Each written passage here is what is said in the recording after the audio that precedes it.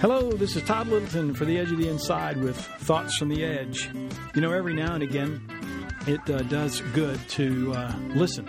And one of the things that sometimes folks in the church leaders have a hard time doing is listening, especially when those we ought to listen to, we generally think in terms of adversaries. We have a hard time thinking of them as allies because we view the world differently. And sometimes those that we encounter who see the world differently actually spent some time in the church. And a lot of folks scratch their heads and wonder what in the world happened. And we might really need to do a little more listening to stories than trying to cipher statistics. So I'm happy today that when I put a little word out offering some ideas about who to host on the podcast, I got a message from my friend Rob Davis. And Rob said, man, I'd love to be on your podcast and chat with you. And I'm not sure what we talk about, but, well, shoot, I had lots of ideas.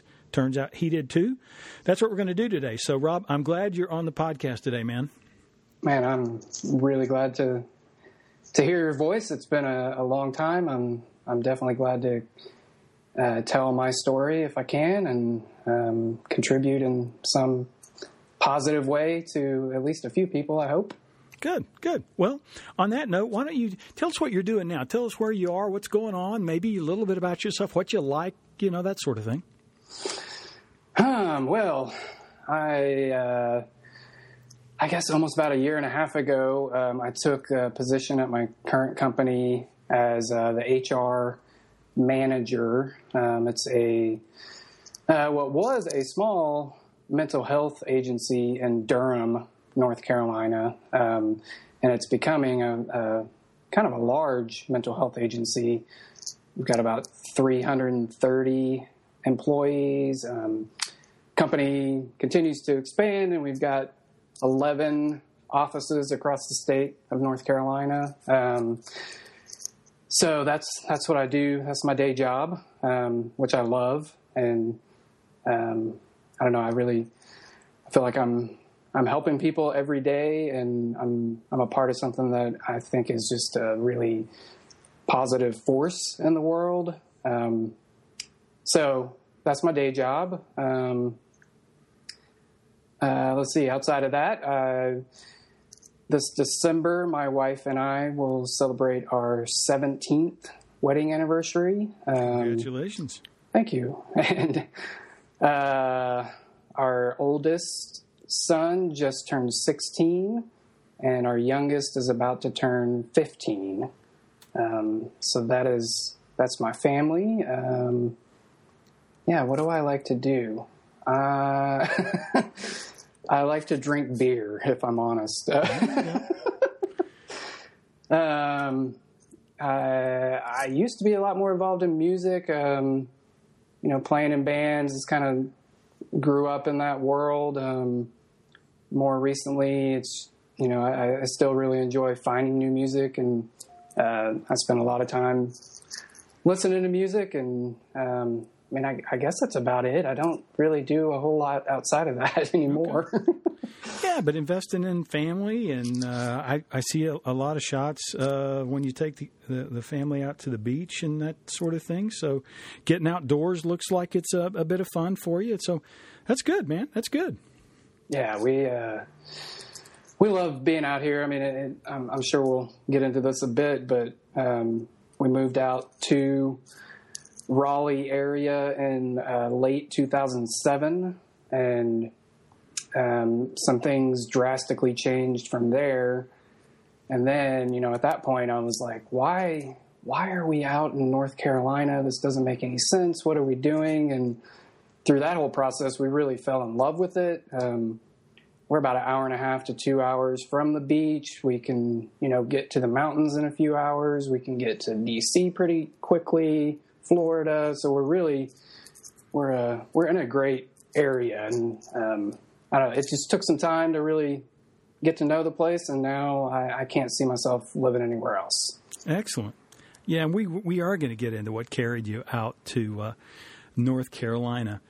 And maybe by way of introduction, we've talked off and on whenever you're back this way and we get a chance to have maybe lunch or something and chat a little bit, or a little Facebook message or that sort of thing off and on. I'm always glad that we get a chance every now and then to connect that way. But when I led off, with my introduction, I pointed to the way the conversation or discourse is taking place with regard to, what's going on in the church. And it wasn't just a few years ago that all of a sudden those guys who play with numbers started identifying, people who they said were no longer affiliating or identifying with either Christianity or the church. Generally, I think in the early days of that, it was the church, because now I think there's a new category called the Duns. And I think these guys actually, sit around and try to think of those things. And so I've got a friend who happens to lead a group. He's president of a group that does a lot of statistics, and he writes a lot about it. And over the last 3 or 4 months, I went back and looked when I knew we were going to chat, and to see kind of, so what's he been saying about some of these statistics that come out. And what you find is you got folks defending this current situation by talking about certain aspects of the numbers. And then I picked up on last week when I had my fail in meeting our appointment. I came across a guy who decided to talk about why millennials were leaving the church in droves. And I only got his part 1. I didn't get his part 2. And basically it was another way to try to distill numbers down to, in essence, you've heard it before, say that, well, really what we're finding out is really who's Christian. And I don't think that's largely helpful, because I really tend to think that some of those other observers of what's going on in Christianity have identified that there are Christianities. That is plural. And so when we start talking about who's leaving what, we need to actually work harder at it. And then when we encounter someone who has, like our friend Greg, left the building, and you identify in that way, it's better for us to listen and to talk rather than immediately draw some, wacky assumptions that are really inappropriate. So tell us, let's just go from the beginning. So before anybody, sets out to go, I think I'm going to leave something, you got to be in something. So tell us what took you from Oklahoma City to the Pacific Northwest and then end up in North Carolina. Sure, yeah. Try to distill a lot of information. And, I was thinking about talking to you and just really thinking back to what happened and how did it happen, and just really realizing, depending on a person's place in life at any given moment, they're going to interpret their own history in a certain way. They're going to, focus on certain details and Sure. leave out other things. And so, of course, it's, really hard to do that and to be honest, but also to just not interpret my own history fully. So, Sure. I guess just as a preface to try to understand my own story, I guess it's kind of a psychoanalytic thing where you're not supposed to interpret yourself. You're supposed to let somebody else do that. So all that said, Right. Let's see.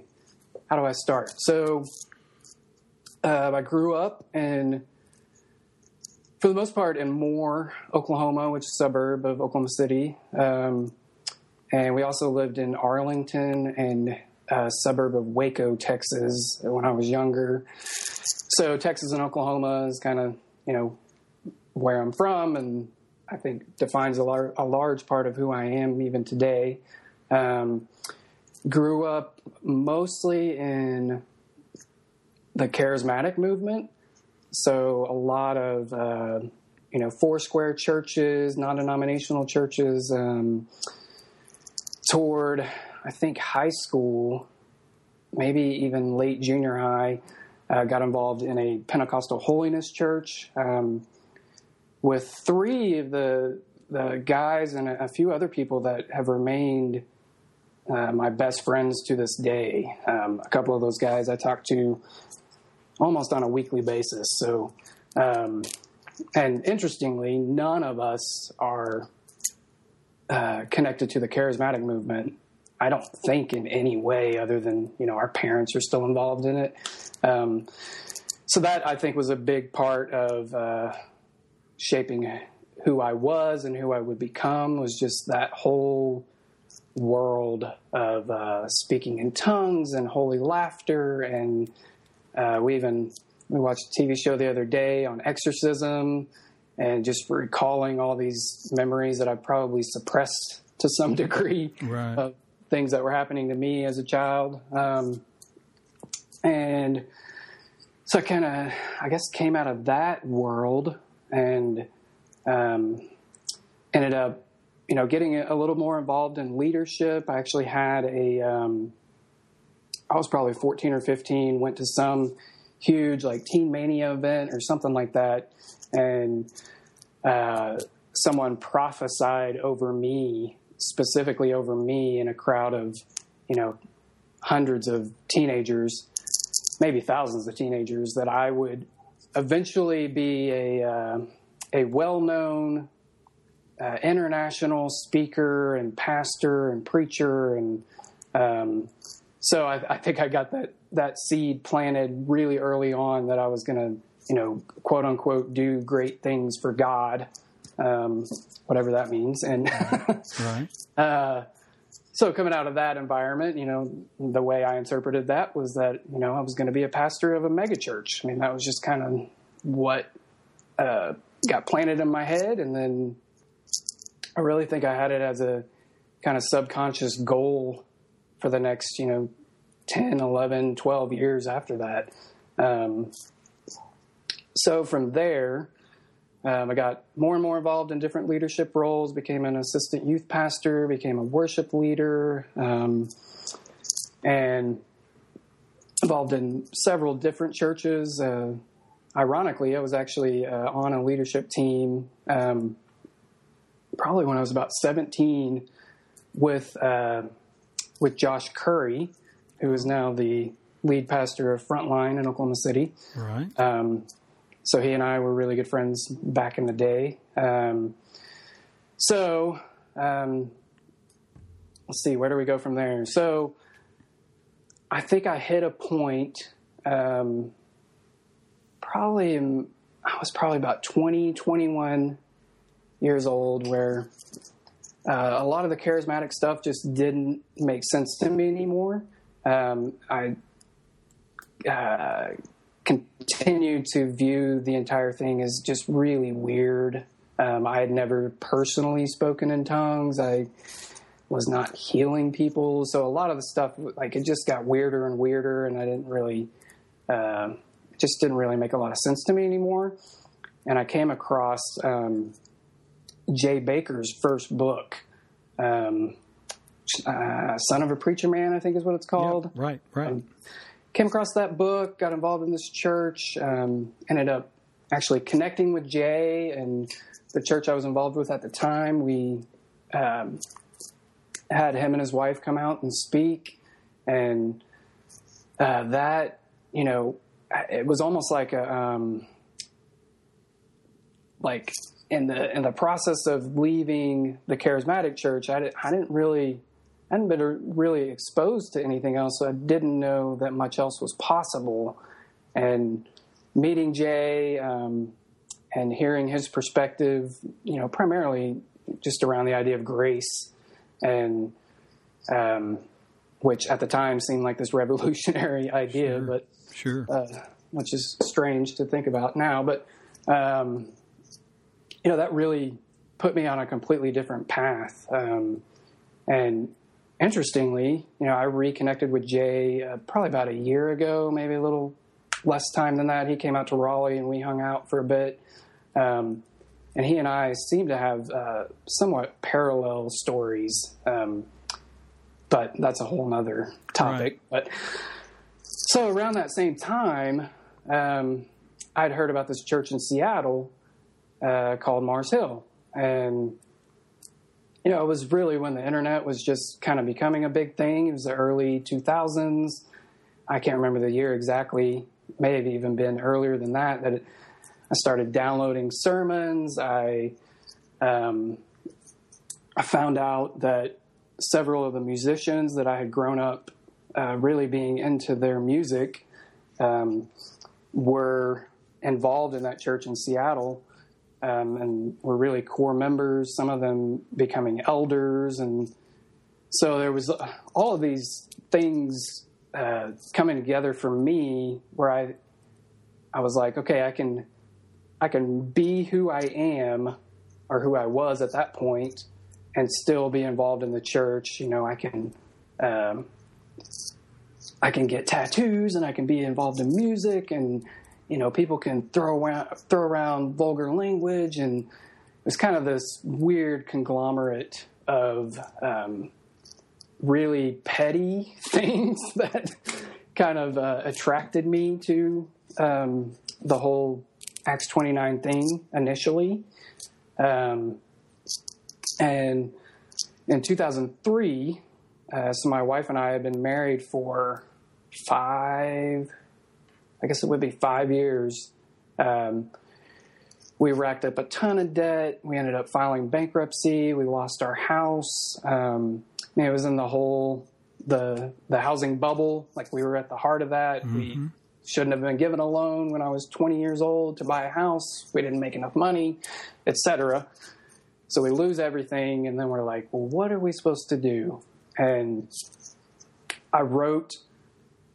I physically wrote a letter to Mark Driscoll, and he wrote me a letter back in pen and said, hey, you don't know what you're going to do. We're a new church. We really need people like you involved.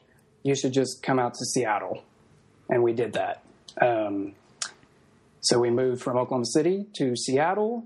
And that was, it was a complete culture shock. I remember the first week that we were there, walking around, I can't remember the name of the area, and maybe Capitol Hill, I think is the neighborhood in Seattle.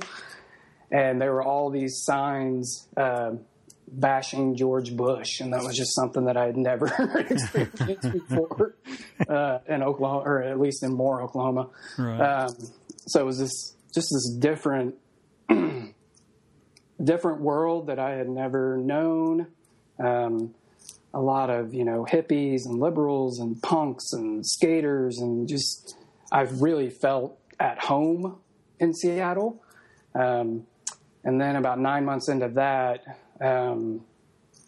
my dad got in a really bad motorcycle accident, and we kind of freaked out and moved in with my parents. So we just abandoned our house in Seattle. We ended up having to pay back a bunch on our lease, and moved in with my parents for about a year to help with my dad and his recovery. So at that point, I gave up really on the Acts 29 kind of dream. Mm-hmm.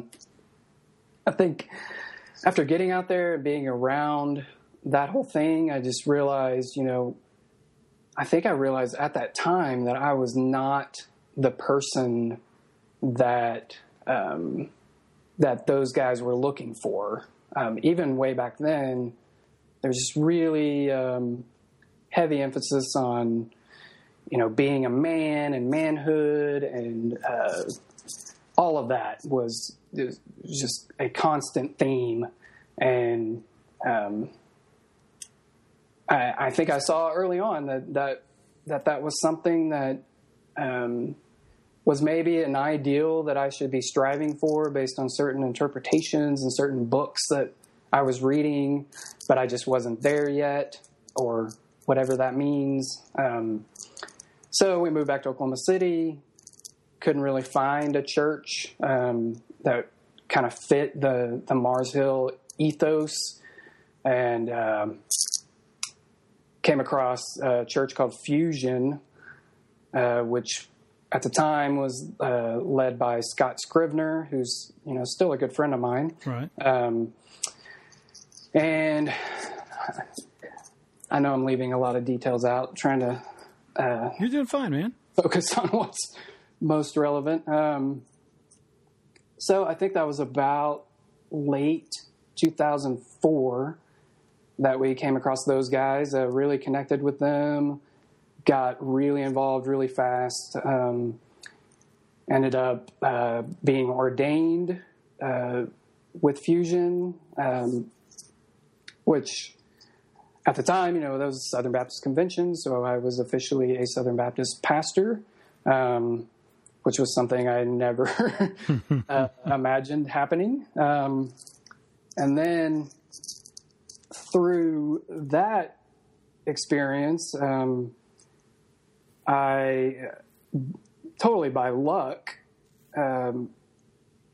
met this guy Caleb, who still owns Blue 7 in Oklahoma City. Right. And he said, "You know what? I've got this big room in the back of my store on North May, and he's like, you guys got any ideas for it?" And immediately, my background in music was like, we need to run a concert venue out of there. So we immediately started creating that space for art and music and, all kinds of different events going on, and built a stage and got a sound system and brought all that in.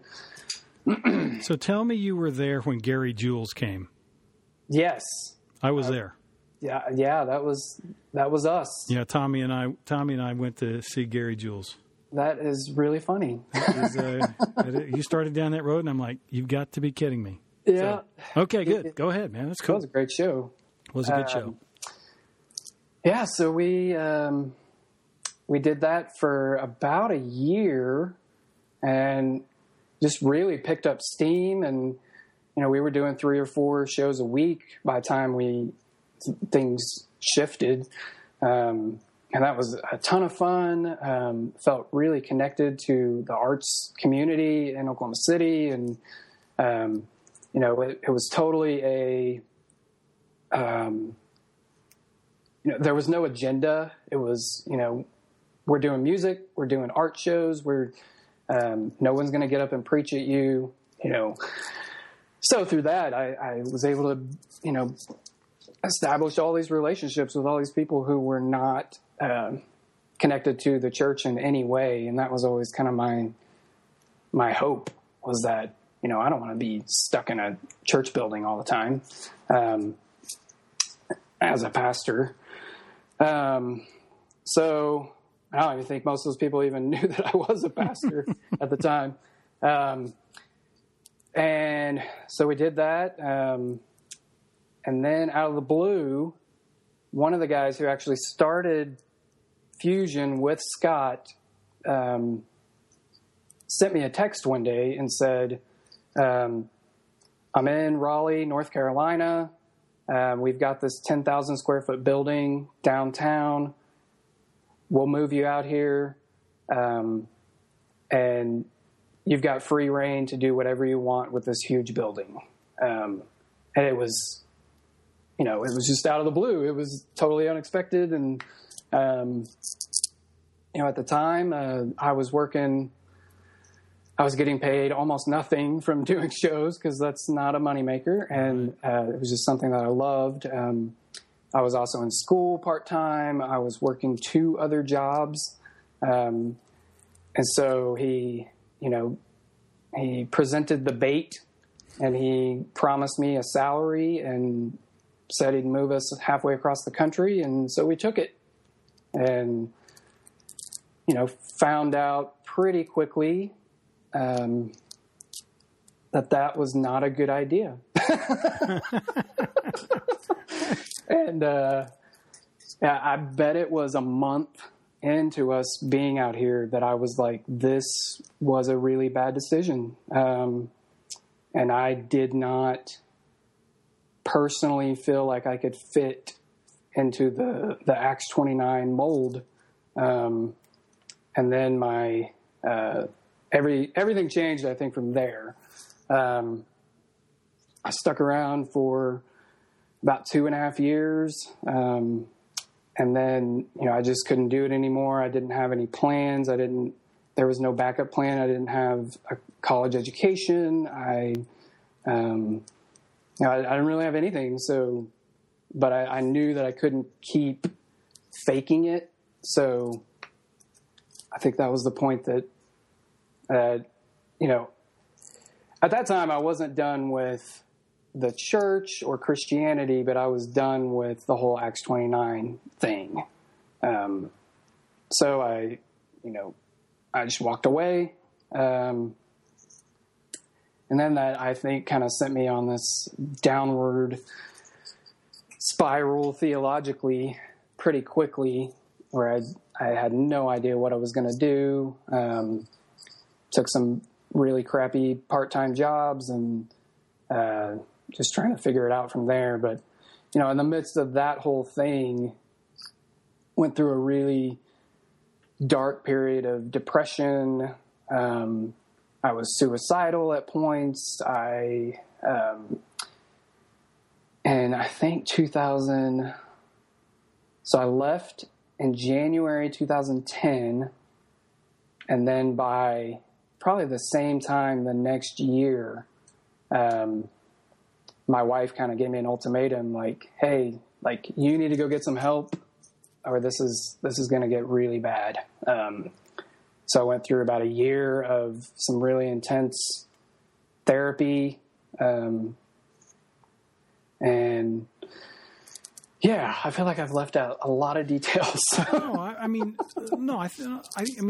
We need a sketch. I mean, I think that, to chase some of the things, might get us to a place where we don't actually get to talk about some of the things that, really, frankly, interest both of us. And it's not to minimize any of those details that you feel like you're leaving out, but there were some high points that we wanted to kind of get to, because if you're going to talk about a transition and you're going to try to put, some, I don't know whether you want to call it meaning making, or you want to call it, you called it earlier, interpretation. Really, I'm trying to look and say, okay, so,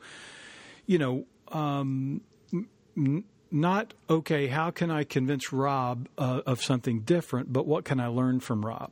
And if I've got people who are listening that, are still involved in church leadership, or they're involved in a church in some way, and, there's some things that I think you've described that they need to own. And so let me just ask a couple of questions and Sure, see. Yeah. So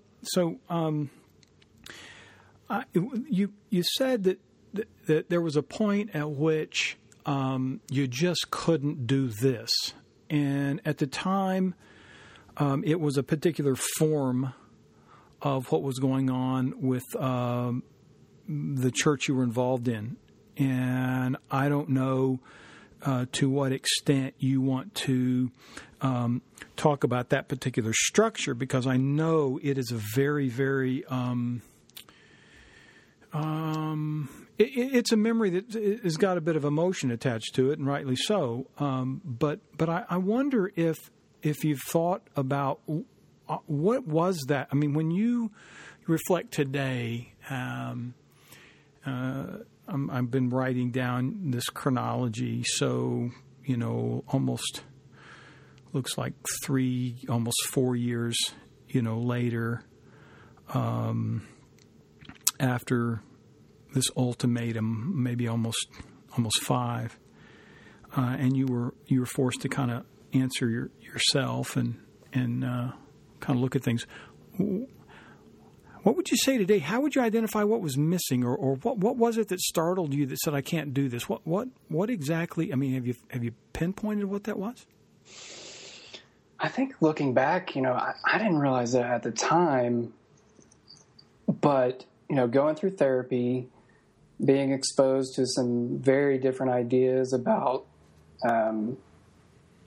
just how the world can work and how people can relate to one another, and really made me understand, how much of guilt and shame and what else? Control, manipulation. I think that was such a part of not only the Acts 29 thing, but even before that, growing up in the charismatic church, it was almost like I left one kind of cult mentality and replaced it with another one. There's definitely some parallels between the charismatic movement and Acts 29, but just a lot of just a really toxic environment that people have questions, people have doubts, people have differences of opinion, and there's a line that must be towed or else. It's kind of a constant theme running through, definitely not, the Jay Baker phase or the fusion, which became convergence. Right. Definitely not a theme in those environments, but definitely the stuff that I grew up with, and then the Acts 29 kind of ethos was very just not open to difference, not open to maybe that's the best way to describe it. Yeah. There's several things. On the first leg, there had to be a certain internal sort of I don't know if angst isn't the word. Tension, conflict. When you've got this alleged declaration that in Jesus God did a thing that takes away guilt and shame, but I'm in a system that seems to only be able to produce success without guilt and shame.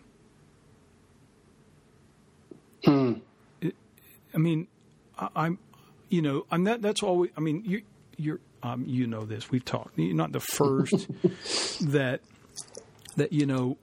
when we talk about these things, the thing that immediately kind of stares me back in the face is, so how do we talk about those subjects so that we don't create this this thing that requires us to dangle this notion that a human being can encounter a particular form of love that is unlike another, where I'm not held captive to guilt and shame, but then I constantly hear a message that I ought to feel guilty and I ought to be ashamed. Yeah. And so whether or not it's a charismatic thing or an Acts 29 thing, it does seem to be that at least in some corners of Christianity, that seems to be the thing we're so afraid to let go of, else someone might feel liberated. I don't. Yeah. I know that sounds weird, but you've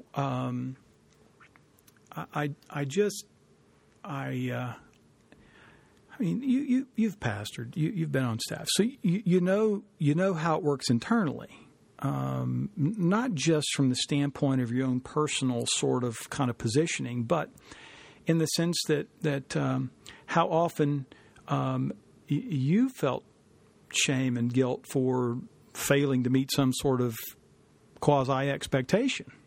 that somehow you were letting, someone down because the burden of weight is now, firmly located on you, and having had a word spoken over you at 14 and now all these years later, that seed's, firmly planted, and guilt and shame just seems to be kind of a natural kind of thief.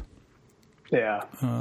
For that. And so I only raise that because I think that's common. I mean, I think if we could get, a bunch of people still in the church and those who've left, I mean, I think we'd all sit down together and go, man, how do we talk about human beings and any kind of liberation event, wherever you're going to, locate that and associate it with an ongoing sense of guilt and shame.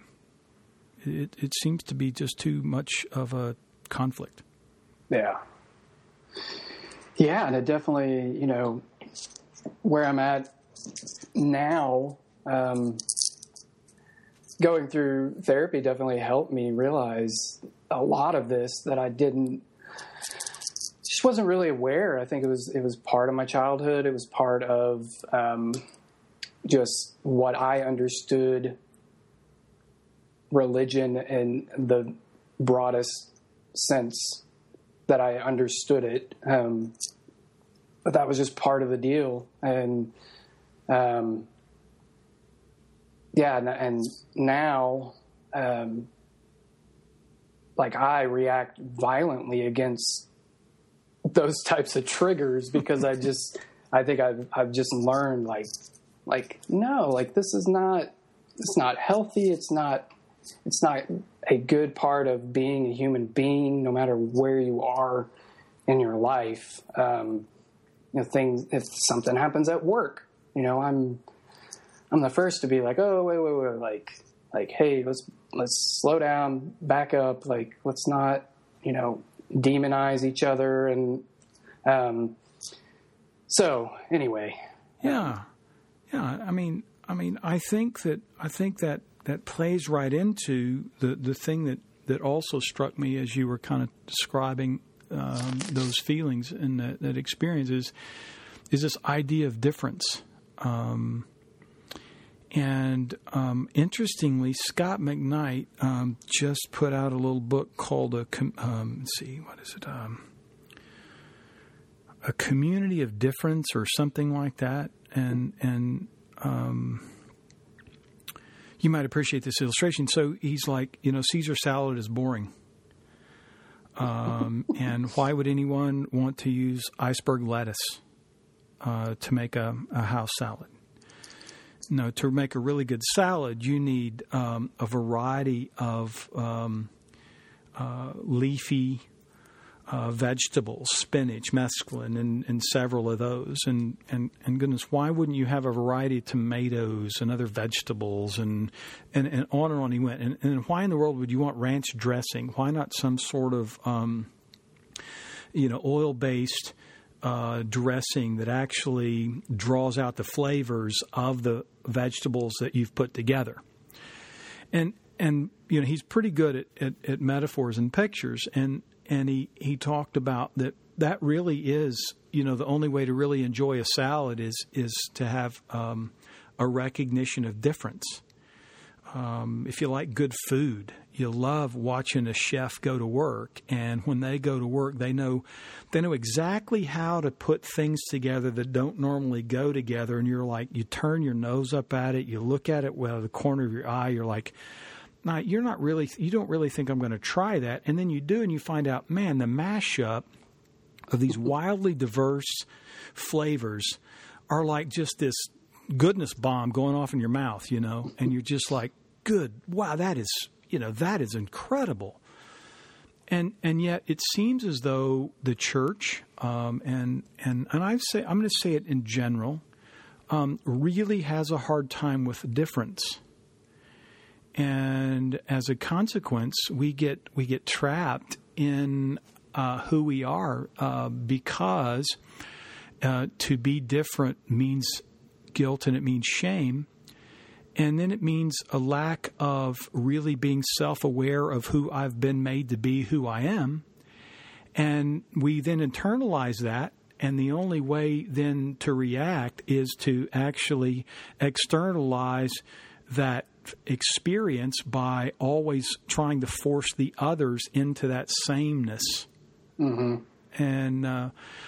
And you're describing that. I mean, that's, when I listen to you talk about creating space there there behind Blue 7.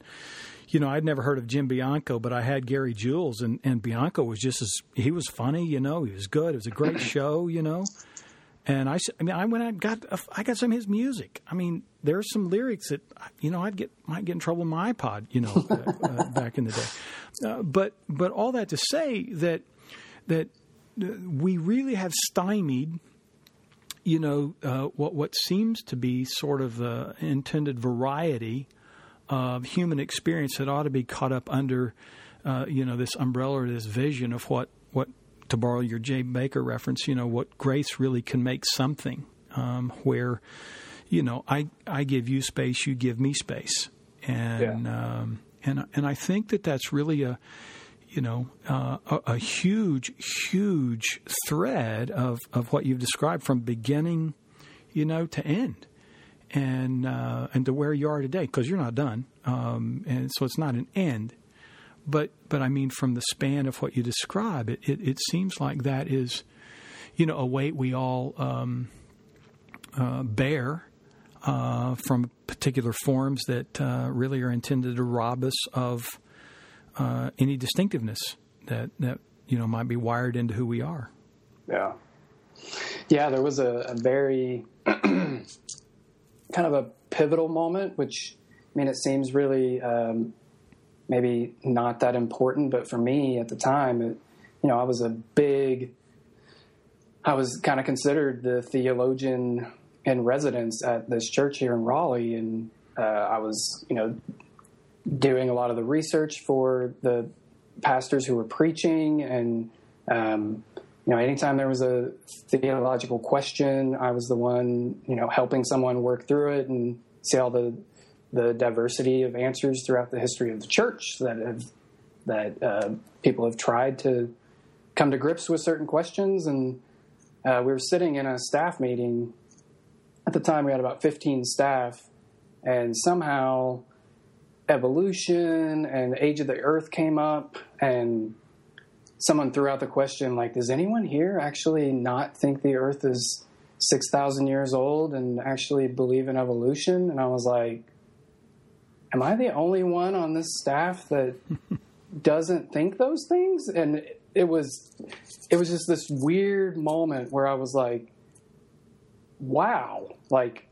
And I also felt some kind of shunning because, I had, as the guy who people go to try to work through these issues, I had spent years trying to understand all these things, and I was being kind of shunned, shamed, because I had come to different conclusions. And it was just a really weird kind of culture shock type experience. So I was like, wow, this is not what I signed up for.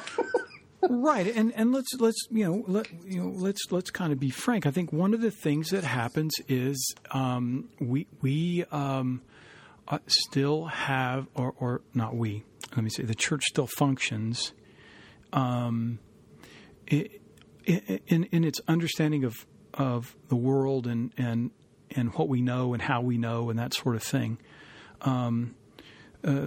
Not with a model of integration, such that it reminds me of talking to someone about how the mechanics of church work when you talk about business, and so churches, whether anybody likes it or not, have to make business decisions. We have to make. Someone comes by and says, hey, would you like us to rebid your health insurance, or what about your building insurance? We could save you money. It'd be really stupid to go, no, you know what? God told us that we should pay 20% more. that really doesn't, make any sense. So instead, you hope that whoever's responsible for that is actually going to say, no, we probably ought to have that thing bid every year or two so that we can make sure that we're paying, something competitive and that we're not just kind of being lazy and turning a blind eye or, hey, it's okay. We can leave every light on in the building. It's God's money. He's got enough money to take care of all the electricity. If we want to leave the lights in the building and someone wants to forget and keep the air conditioners down at 68 and not turn them up when they leave and, that sort of thing, we have to make those decisions. And yet then it's like all of a sudden we've got this shift that says, but when we get over here and talk about these things, even if they have a relationship outside of, say, this body of knowledge that we classify as spiritual, there can be no integration. There's no. It's like, oh no. We can't possibly see how to integrate the fact that, we do learn some things about the world through science. We actually are glad because the things that people have learned in science through the world around us have actually provided remedies for illnesses that we get. And if they hadn't paid attention to the world and they just said, then there's actually certain denominations that actually, watch their loved ones die because they won't, go that route because they disintegrated so deeply. And I think that what you describe here is another issue that we just have to increasingly face. That is, it's nonsense not to find some integrative way to talk about the world. And I think that you and I could spend another hour talking about how the church has talked about God, God's involvement, God's participation, even if at some point you would say, I don't think there is one, or opt for maybe a non-theist position.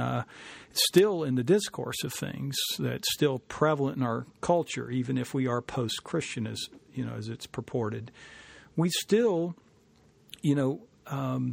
bear the need to kind of figure out, how all these things are related. I mean, goodness, a year in therapy is actually also in part, the project is to figure out how it's all connected. Yeah. And so as I'm exploring my own self, to borrow kind of the framework that Richard Rohr would give, and if I become self-aware, and then I'm trying to figure out all the interrelatedness features of my life experience and all my relationships and how that works. Why in the world is God not integrated into that at some level?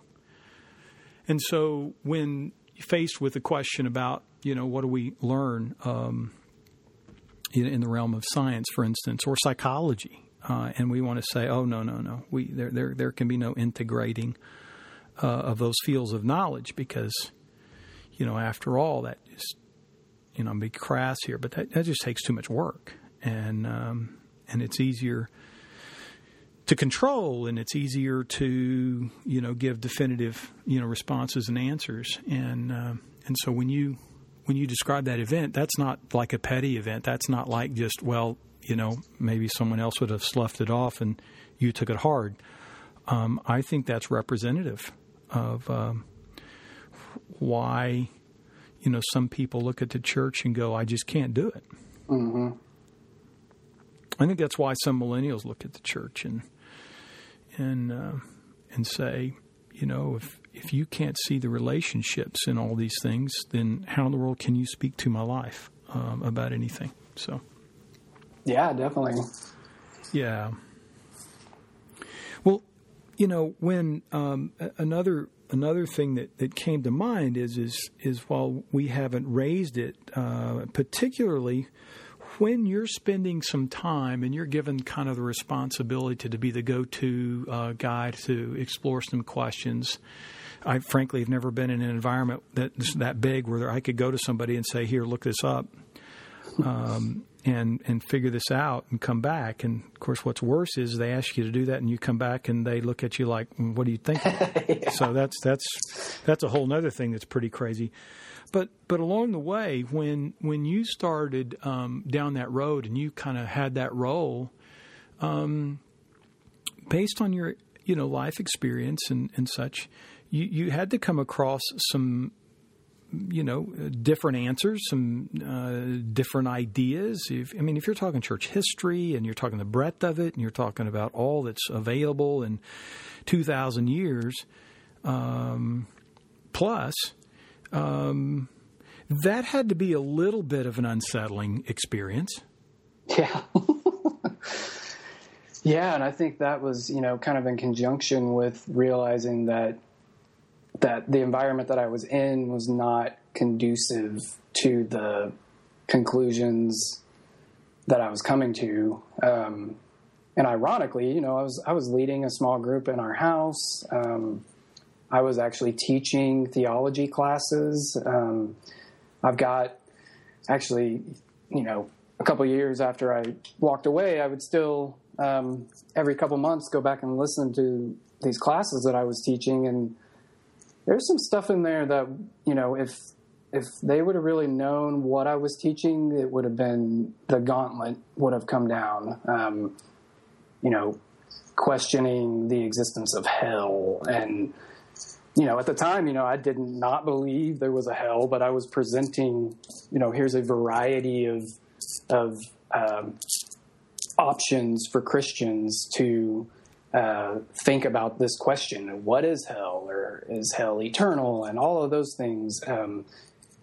But just the kind of top down blueprint kind of where we say there's secondhand issues that are open to debate, but they're really not. All of that that was definitely not the approach that I was taking.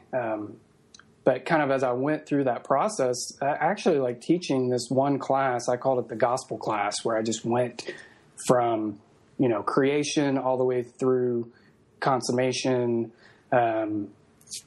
And I was trying to connect all these dots through the story, or quote unquote, the story of God. As I continued to teach that class, over and over and over, I was continually tweaking it and, changing the way that I approached all these different questions. And I think once I finally said, okay, I'm leaving this environment, then the floodgates opened to philosophy and to, a lot of, I was reading like Richard Dawkins and a lot of different things, just exposing myself to as many different things as I possibly could, which honestly, like looking back now, like knowing that I was really depressed and, I really think it was a way for me to try to understand the 25 years, or I guess it was longer than that, 28, almost 30 years of my life, how all these things happened and connected and what did it all mean. And through that process of being depressed, I became this like hardcore atheist, and Richard Dawkins was my new Jesus, and like went through that whole phase. Which honestly, like with a lot of the people that I still keep in touch with, I think a lot of people kind of go through that phase where you don't know what has happened to you or why, and these angry people are voicing your legitimate questions and problems, and it's really attractive to you. It's kind of the flip side of the coin to a Mark Driscoll is a Richard Dawkins. So you go from one kind of extreme to the other, and it all makes sense. You've got an answer to everything, and it's simplistic, and it's allergic to nuance and to difference, and all of those things that kind of pushed you out of that environment. You just fall back into the same thing, and then you're just pissed off all the time. And right. So yeah, I mean, I went through that full circle, the whole gamut of, at one time I thought I was a Buddhist, and I was a hardcore atheist, and religion was like there was no possible positive benefit to religion in any way. And honestly, I don't know that I would have done as well transitioning out of that kind of phase had I not gone through therapy. Yeah. Where,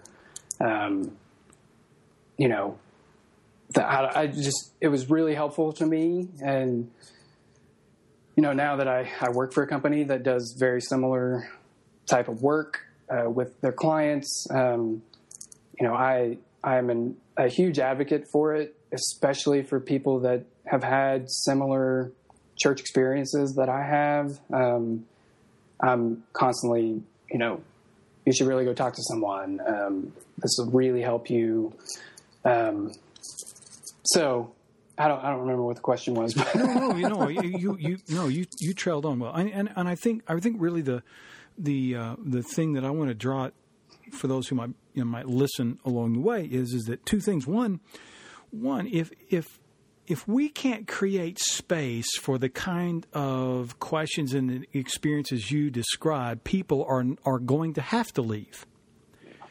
So, we've kind of batted around like what particular philosophies or what particular ideas create kind of this liminal space or this in-between space while someone's kind of trying to figure that thing out. And so whether it's a particular philosophy or whether it's therapy or what it might be, it's not like someone, is having some dishonest questions. And that's the hard part because why I know a number of people that my folks here at our church would be surprised to know some of the questions that, they struggle with and they wrestle with.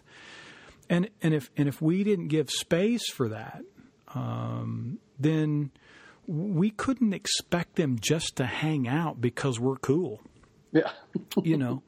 Because we still have, and you described it, we still have at heart of us this, I got to make some sense or I've got to understand some meaning. Now, that's us. The inquisitiveness that's wired into who we are, I think, is always looking for an explanation and a sense of understanding. And I don't know that we're looking necessarily for some certainty. I think we're just looking to see how do we fit in this place and space with these other people, and what is a particular narrative I can live into. And I've got some very conservative friends that probably aren't going to like how I describe that, but my aim is to say that the thing that I don't get is why we were afraid. See, because I think that my therapist friends remind me that anger is rooted in fear, and so to be self-aware when something bothers me and makes me angry, I need to first ask not who made me mad or what made me mad. I need to ask what am I afraid of, and I can't possibly imagine any context wherein I should not ask that question if I actually do believe that the love that I read about expressed in Jesus is supposed to drive out fear. And if that's really true, then I'm not afraid of questions. That I'm not afraid of your questions. Yeah. I'm not afraid of asking myself those questions. And I think we do a disservice when we're talking about, helping people try to make sense or meaning or understanding, and we can't abide the questions. And that was one thing that came to mind as you were kind of describing that. And the other was just to say, good for you, dude. Listen, I wish more people understood the value of therapy. And I mean, I took all those classes in college and seminary. can you integrate psychology and theology, and what's the difference between biblical counseling and psychoanalysis, for instance, if you want to go that route, and that somehow they are taboo. That's why I've always been an advocate of Father Rohr when he really explains that. One of the things that human beings need the most is to be self-aware of themselves. There's no authenticity if I don't know who I am, and that sometimes is difficult.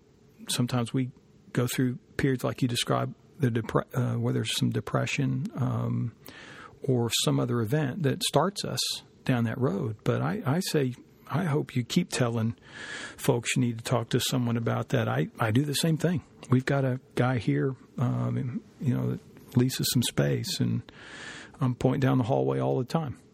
Yeah. And I think it's, silly.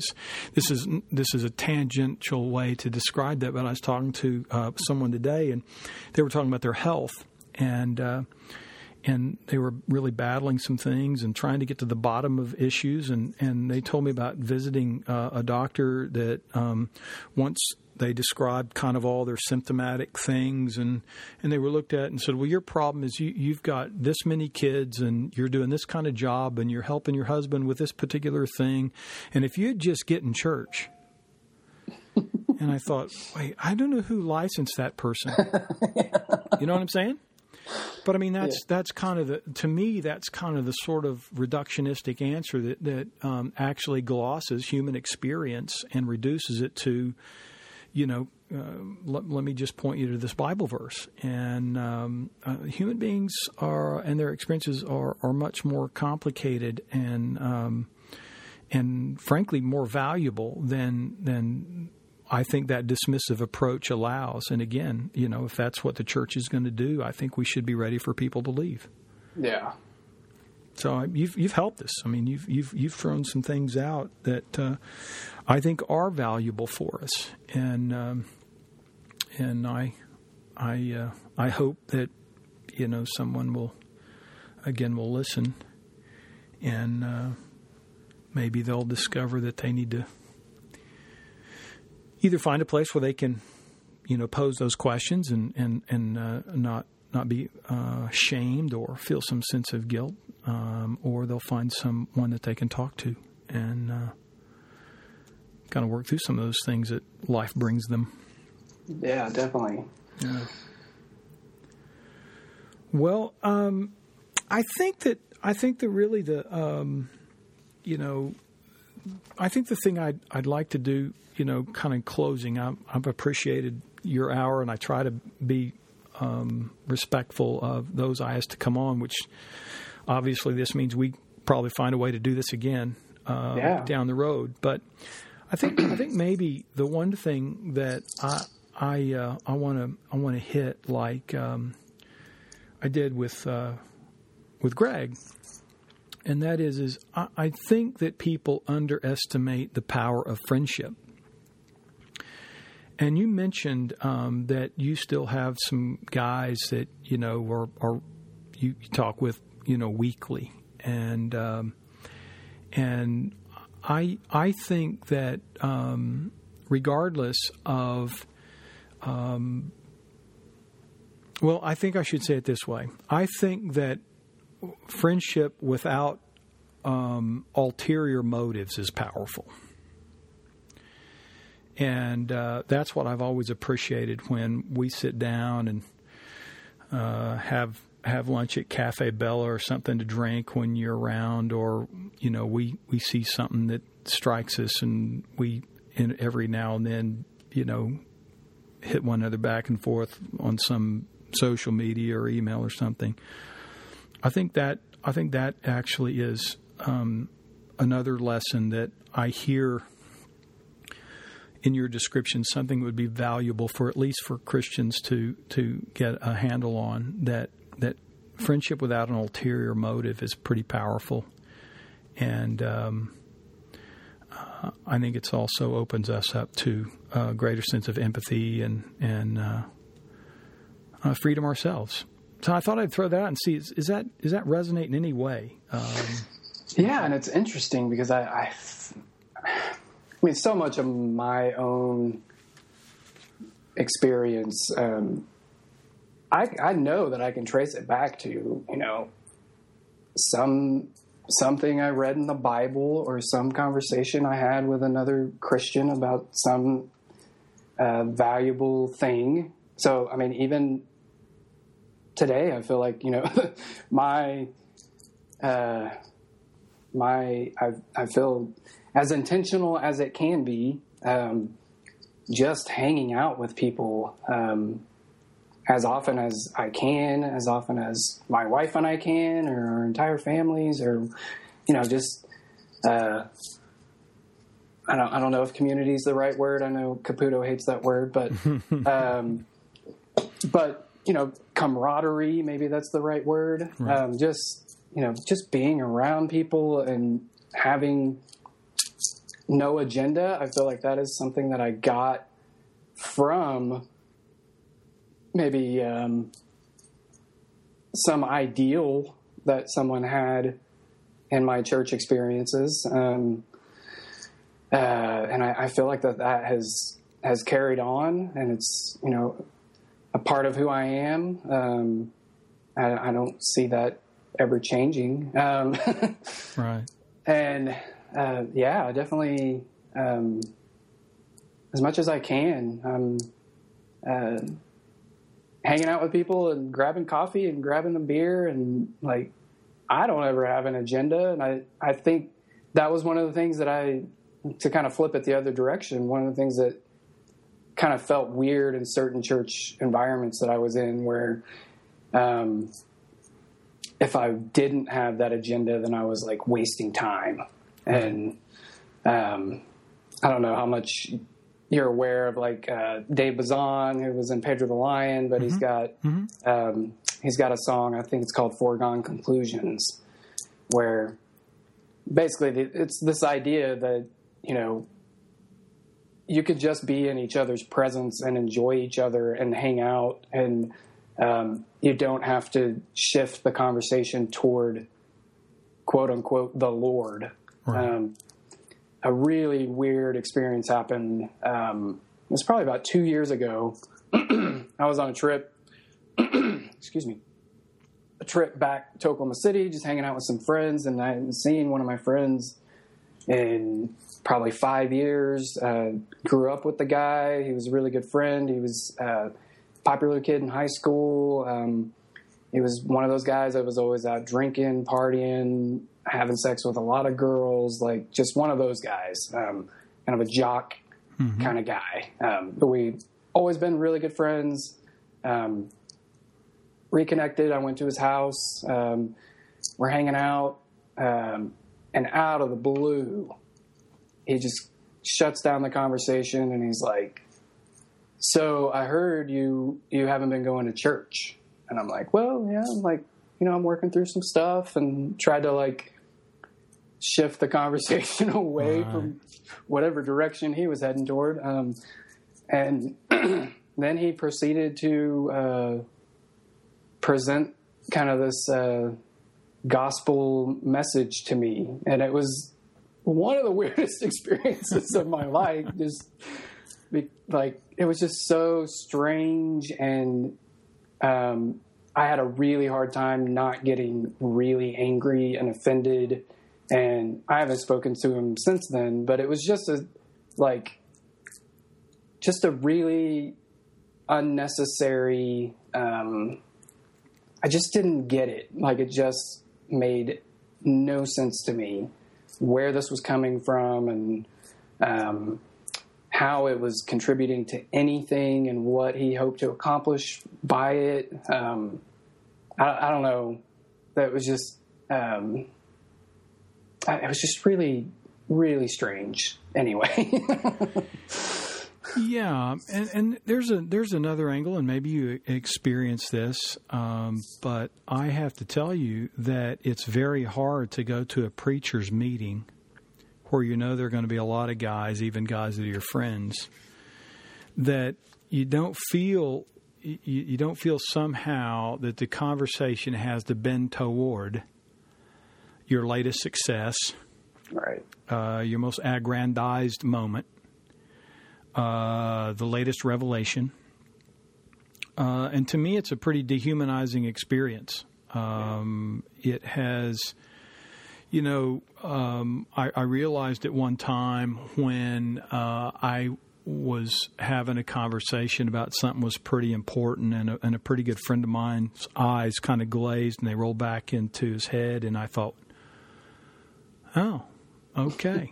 Well, I'm pretty sure that if I had invited you to come preach a revival at my church, you'd have had your pen out and your calendar out.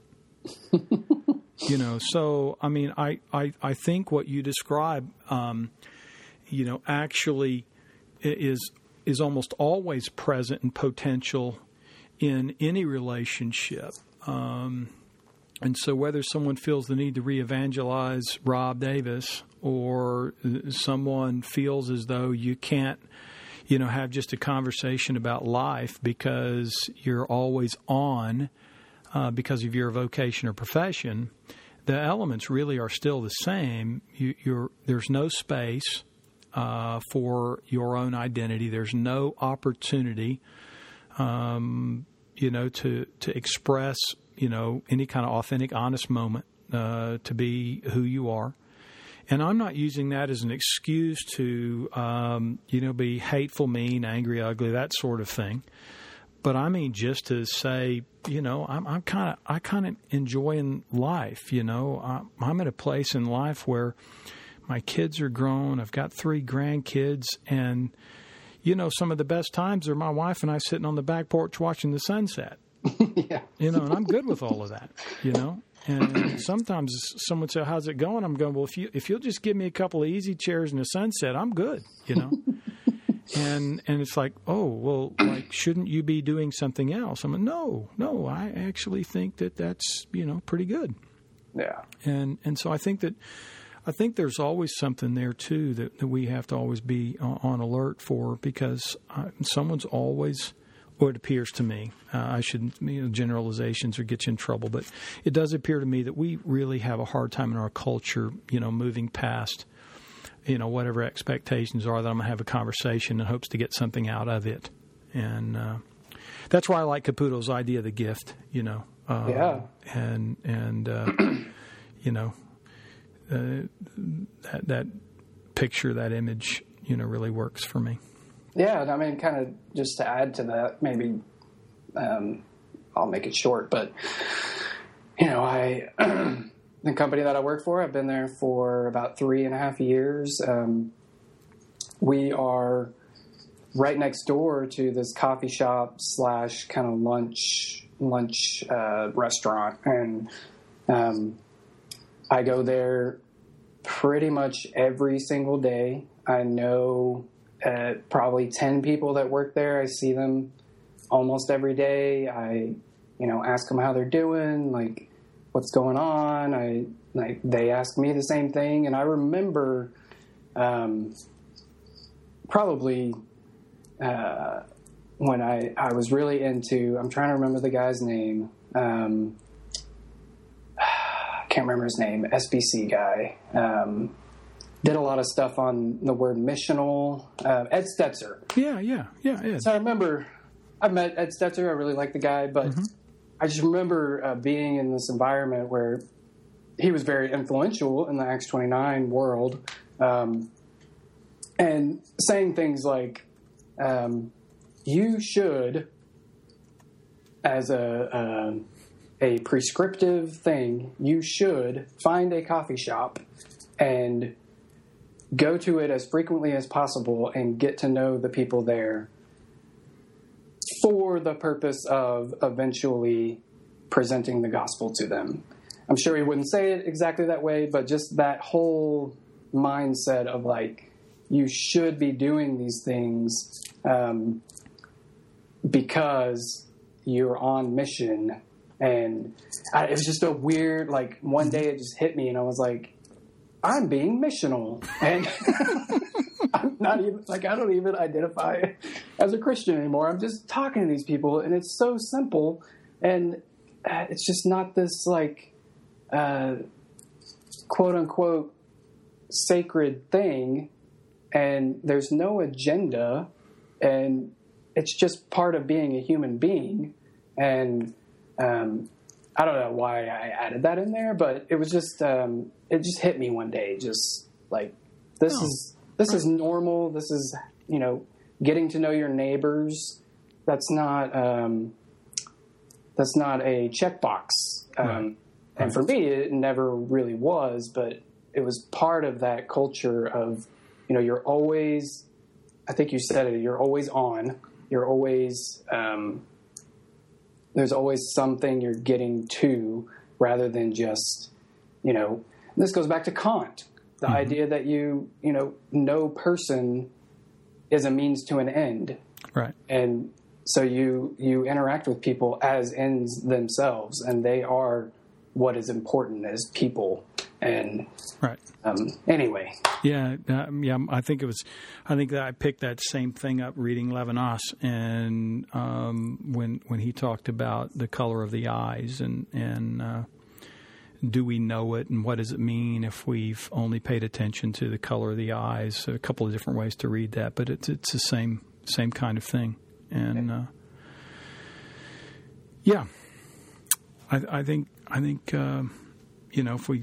if I'm going to wax Baptist preachery, I've got to say that at some point if we do think that people are made in the image of God, then being in their presence is actually an opportunity to be engaged in someone who has the opportunity and does reflect that image.